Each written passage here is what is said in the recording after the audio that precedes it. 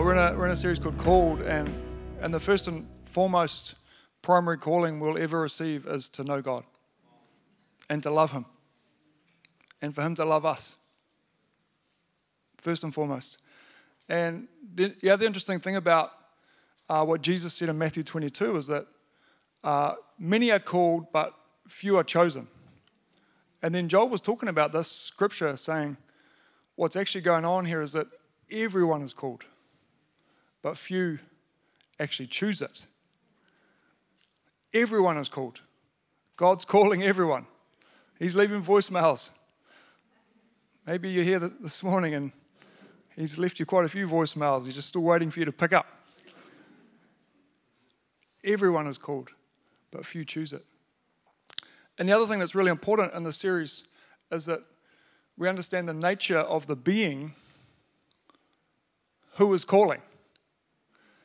And it's interesting because I think what happens often is that we can relate to Jesus as friend or God as Father, but what's really important in this Called series is that we actually give attention to the fact that God is King. He's King of Kings and Lord of Lords, and He's powerful, and He's actually to be feared in the truest sense of that word. And that every time, and most times that God turned up, it was like, hey, don't be afraid. I'm with you. But He had to say, don't be afraid, because the first response was often fear. And so the nature of the being that is calling is important, because how we posture ourselves in relation to that being will be determined on how we see or sense or interpret that being's nature to be. Does that make sense? I remember when I was growing up, we had phones that were attached to the wall, and the receiver was attached to the phone.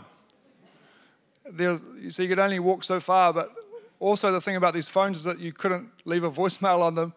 And so if someone was going to call, you had to be there to answer it at the right time. And, you know, like, I remember, especially when my grandmother would ring, my mum would say, hey, she's going to be calling at 8 p.m. tonight. Make sure you answer the phone. And, I could be fighting and beating up my brothers, or they'd be beating me up. And you'd just be like giving them the hardest time. And then Grandma could be like, hi, Grandma. Oh, yeah, Grandma. Grandma had all the goodies, Grandma. Who's calling really matters, because it determines our posture and the way that we answer that call. The title for this morning, if you're looking for titles, is Confirm the Call. Confirm the call. If everyone's been called, if we've all been called by God, and the first thing is to know Him, how do we actually know what it looks like to confirm the call that God is making to us? What does it look like for us to actually answer that call? What do we do about this? As a pastor, we quite often get to go to weddings. And weddings are interesting, right? Because there's a lot of pressure on the bride and groom to work out who to invite or not to invite. Like, there's layers of connectivity. And as pastors, we often find ourselves probably in the wider layer at times. Like we get invited, but it's because you're the pastor, not necessarily. Anyway, love getting invited. But anyway, a couple of years ago, Kirsten and I were off to this wedding, and sometimes you get invited to the ceremony, but not to the reception. Or you get the watered down version where you get to the ceremony, and then you get invited to the dance afterward. Anyway, we went to the ceremony, and then that was great. But then I had this sinking feeling of like whether Kirsten or I had actually RSVP'd to this wedding. And so we went to the ceremony, and then we drove to the reception. And I was like, babe, I'm not sure if I RSVP'd to this wedding, to the reception. And Kirsten was like, I can't remember either. Anyway, we get there, and then I don't know if you do this, but when you arrive at the wedding, you immediately try and find your name. There's a sense of urgency to this. Anyway, I remember just walking around, and I could not find our names. And like literally 10 minutes in, I walk over to Kirsten. I'm like, hey, babe, it's not too late for us to leave. Like, we can get out of here. And she was like, no, just keep looking a little bit longer, because the bride and groom haven't arrived yet. And it's a terrible feeling Not knowing whether your name, and we found our name tags, they've been handwritten. No. We were a lot more important to them than we realized. We were closer to the bridal table. Anyway, it's important, I think, to realize that in any invitation, in any calling, there's actually things that we need to do to respond to the call. So when we go to the wedding, we don't just need to RSVP to the call, but we need to, you dress appropriately. You buy a gift. You might be praying for the bride and groom. There's things that we do to respond to the invitation that we have received. And just like responding to the invitation to go to a wedding, there's things that God actually wants for us to confirm, to respond to the invitation that He's given us. 2 Peter, not the 2 Peter, the second letter that Peter wrote, 2 Peter chapter 1, verse 3. The Apostle Peter, the impetuous Peter, the Peter that would open his mouth only for one foot to be traded for the other. The denying Peter, the coward Peter, turns courageous. The Peter that would preach and 5,000 men would repent. It's amazing how God can turn the greatest coward into the most courageous person. Perhaps you're struggling with your confidence today.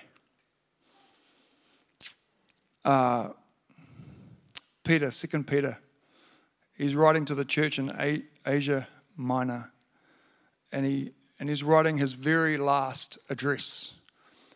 It's said to be the last period of time before he's about to be crucified by the Emperor Nero. And I don't know about you, but having been at the deathbed of some people close to me, they don't waste their words. What they say really matters.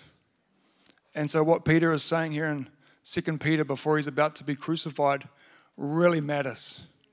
It really matters. And we catch up with him, and in verse 3 it says, by His divine power, God has given us everything we need for living a godly life. That's good news. We have received all of this by coming to know Him. That's what we were just talking about. The one who called us to Himself by means of His marvelous glory and excellence. It's for His glory. It's for Him. It's not for us. And because of His glory and excellence, He has given us great and precious promises. Precious promises. These are the promises that enable you to share His divine nature. Promises such as you are adopted sons and daughters with an eternal inheritance. To share His divine nature and escape the world's corruption caused by human desires. Who knows that we all have human desires which actually corrupt us and send us down the wrong path. In view of all this, make every effort, man, that's strong language, make every effort to respond to God's promises. Supplement your faith with a generous provision of moral excellence, and moral excellence with knowledge, and knowledge with self-control, and self-control with patient endurance, and patient endurance with godliness, and godliness with brotherly affection, and brotherly affection with love for everyone. The more you grow like this, the more productive and useful you will be in your knowledge of our Lord Jesus Christ. But those who fail to develop in this way are short-sighted or blind, forgetting that they have been cleansed from their old sins. So dear brothers and sisters, get this. Work hard to prove that you really are among those God has called and chosen. And in other translations it says, to confirm your calling and election. Do these things, practice these things, do these things, and you will never fall away. Then God will give you a grand entrance into the eternal kingdom of our Lord and Savior, Jesus Christ. Here's the challenge. is that it is possible to fall away. It is possible to respond to the call, to start walking out your faith, but it is possible to fall away. A number of years ago, I was talking to a pastor friend of mine who had decided that he was no longer going to follow the call of God on his life. And I remember begging him. I was like, no, please, no, and praying and begging. Don't make this decision. Don't walk away from the call of God on your life. But he had made so many decisions in the private. He had already been falling away in the private that had ultimately resulted in a decision in the public that meant that he fell away in his calling. He was a man of integrity. He was a man who loved God and loved people. I think about him and I think, man, if it's possible for him to fall away, then man, is it possible for me too? That this man would choose to make this decision to walk away from his call because of the myriad of decisions he had made in the private that had ultimately resulted in the falling away in the public. It's possible for all of us to fall away.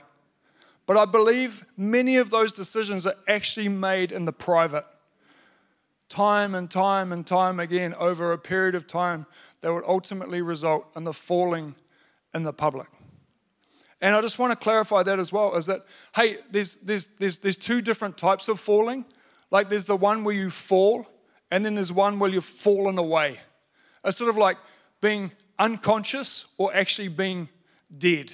You know, it's like fainting or being dead. That ultimately all of us, we all will fall at different times. But what we need to be aware of and what Peter is saying here is that it's actually possible for us to fall completely away from the call that God has put on our lives.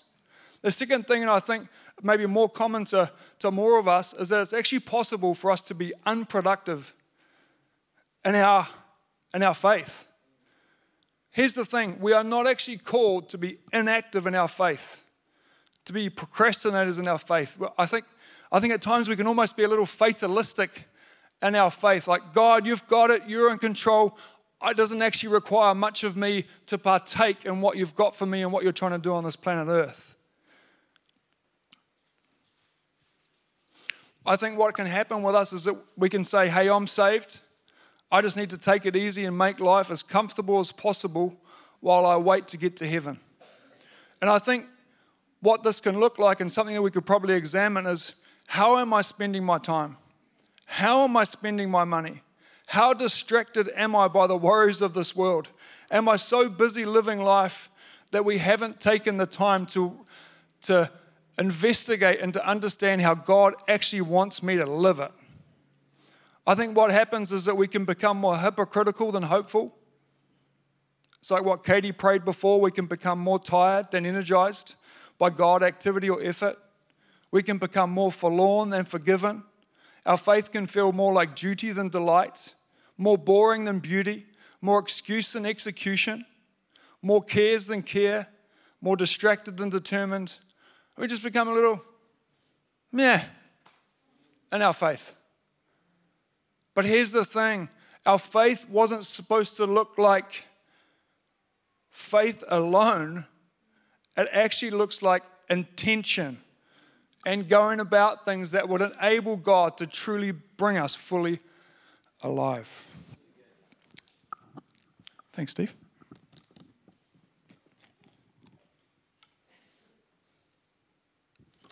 Did you know a mule can't reproduce? Yeah, doesn't have enough chromosomes. We can become a little mulish in our faith.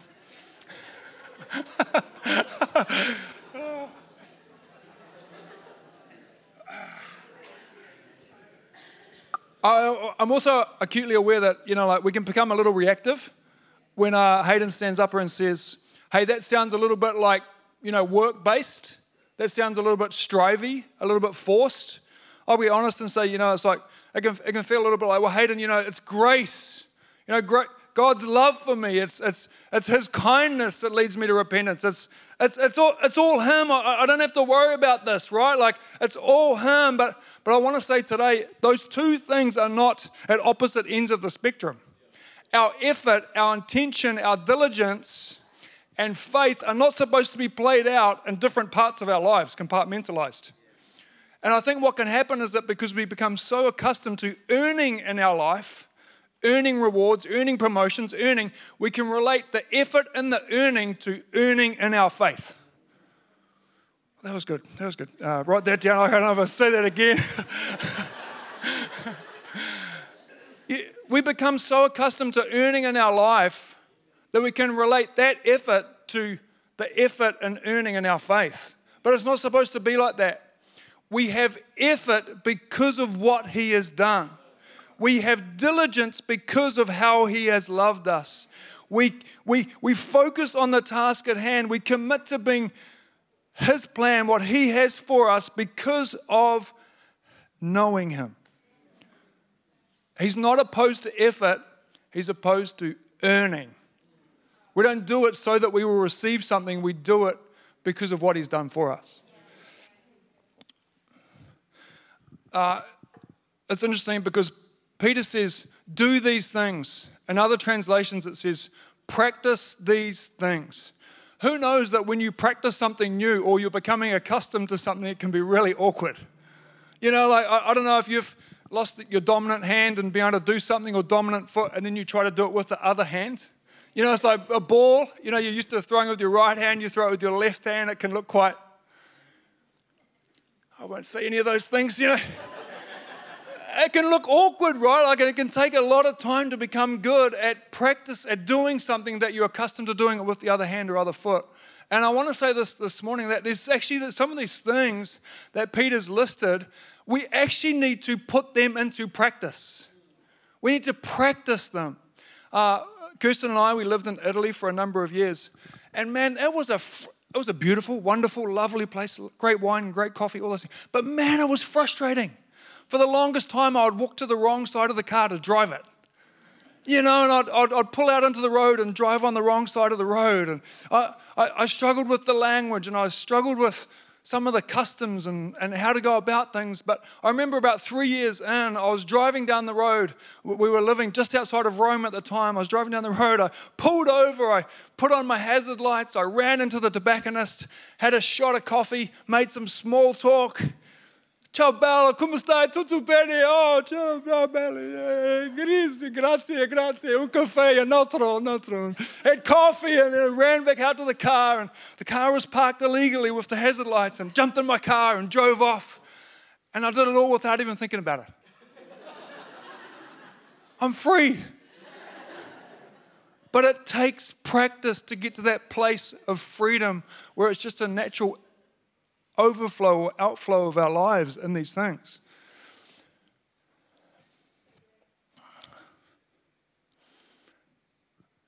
Faith is the baseline. It's the beginning, not the end. It's the entry level. In Hebrews 11:6, it says it's impossible to please God without faith. Anyone who wants to come to Him must believe that God exists and that He rewards those who sincerely seek Him. Martin Luther King says it well. He says, faith is taking the first step when you don't see the whole staircase. We're to supplement our faith with 7 things. Moral excellence, just a little bit on each. Moral excellence means the pursuit of the moral will of God in every area of life. And I just want to say this morning. And here it is that the Christian workers, Curate Church in every sphere, must surpass others. And moral excellence. We work from a higher motive. What we do is a constant testament of our faith.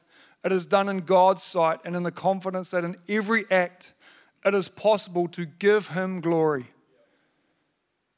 Not for the approval of people, but of God, because we are approved of. We attest to that through our moral excellence. Knowledge. We're called to know about God and know Him through the Scriptures.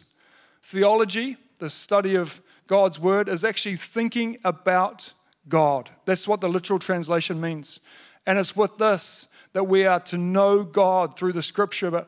But just on that, we can often, I think, with knowledge, put us in a place of power over someone else.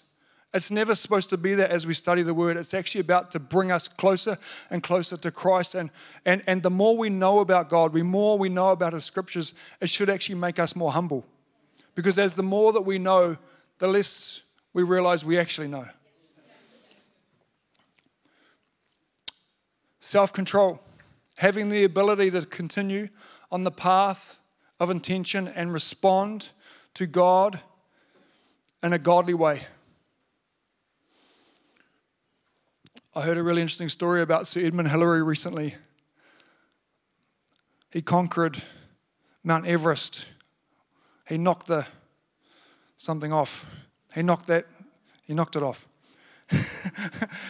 And it was interesting hearing about his level of self-control, because he was at base camp in Nepal, and there are a whole bunch of Sherpas and Nepalese came around him, and they said, "Oh, Sir Edmund Hillary, can we have a photo? And they were all lined up for a photo, and here's Sir Edmund Hillary, this wonderful old man, proud as punch, having this photo taken. And then this professional climber started to walk past. And as he walked past, he noticed that Sir Edmund Hillary was holding the pickaxe incorrectly. So he went over and he said, "Don't hold it like that, hold it like this." And Sir Edmund Hillary in that moment could have done any number of things. In humility and in self-control, he adjusted his grip on the pickaxe and didn't say a single thing. Oh man, that's self-control. I know what I would have done with that pickaxe. Patient endurance. Charles Spurgeon says that by perseverance, the snail reached the ark. Any snails out here? Perseverance, snail. Endurance means getting through the trial without compromising or wavering.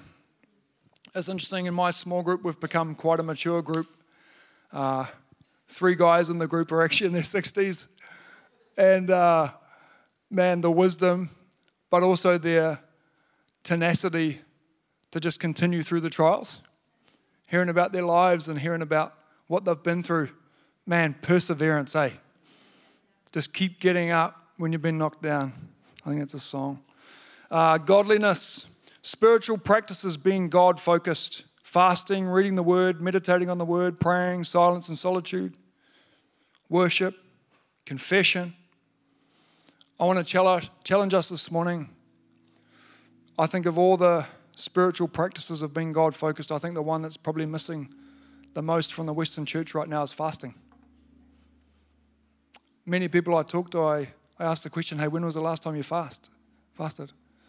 And, we love adding to our life, but I really think God is actually calling the church in the West to fast, silence and solitude, to actually withdraw and eliminate some of the things for the spiritual practices that will allow us to get closer to God.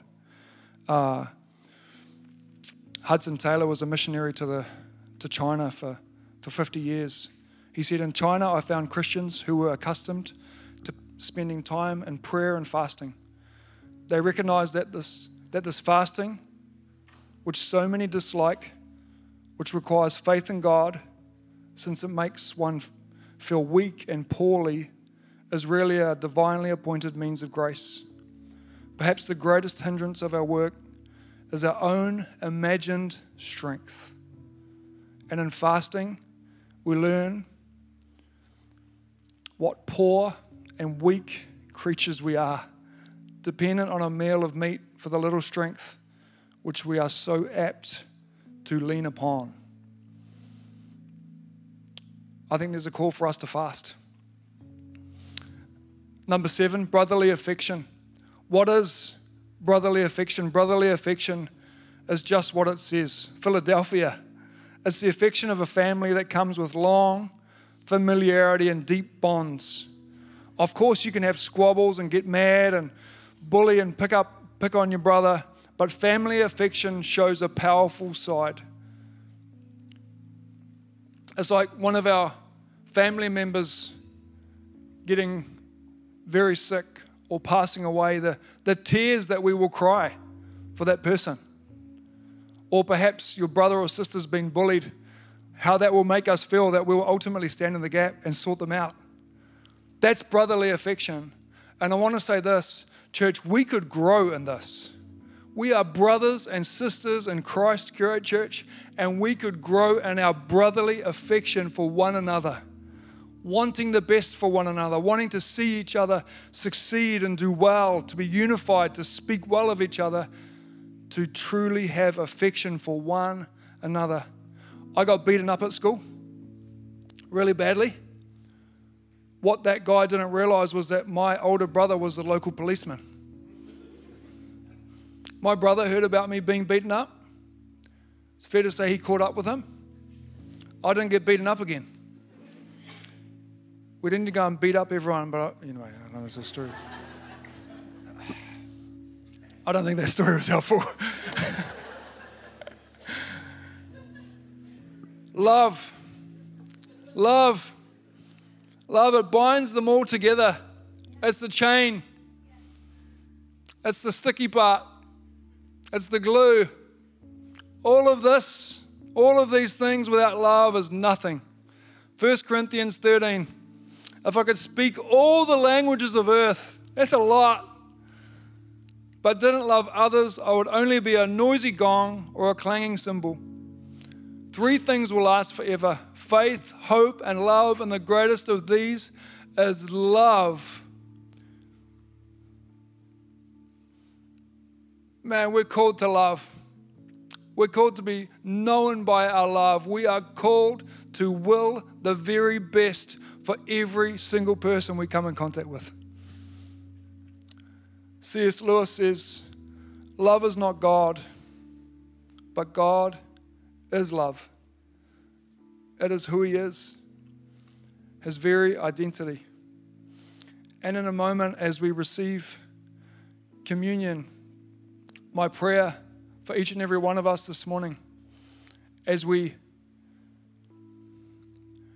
diligently, as we work, as we put effort in to confirming the call of God on our lives, I pray that each and every one of us would experience the love of Christ, though it is too great to understand fully, that we will be made complete with the fullness of life and power that comes from God.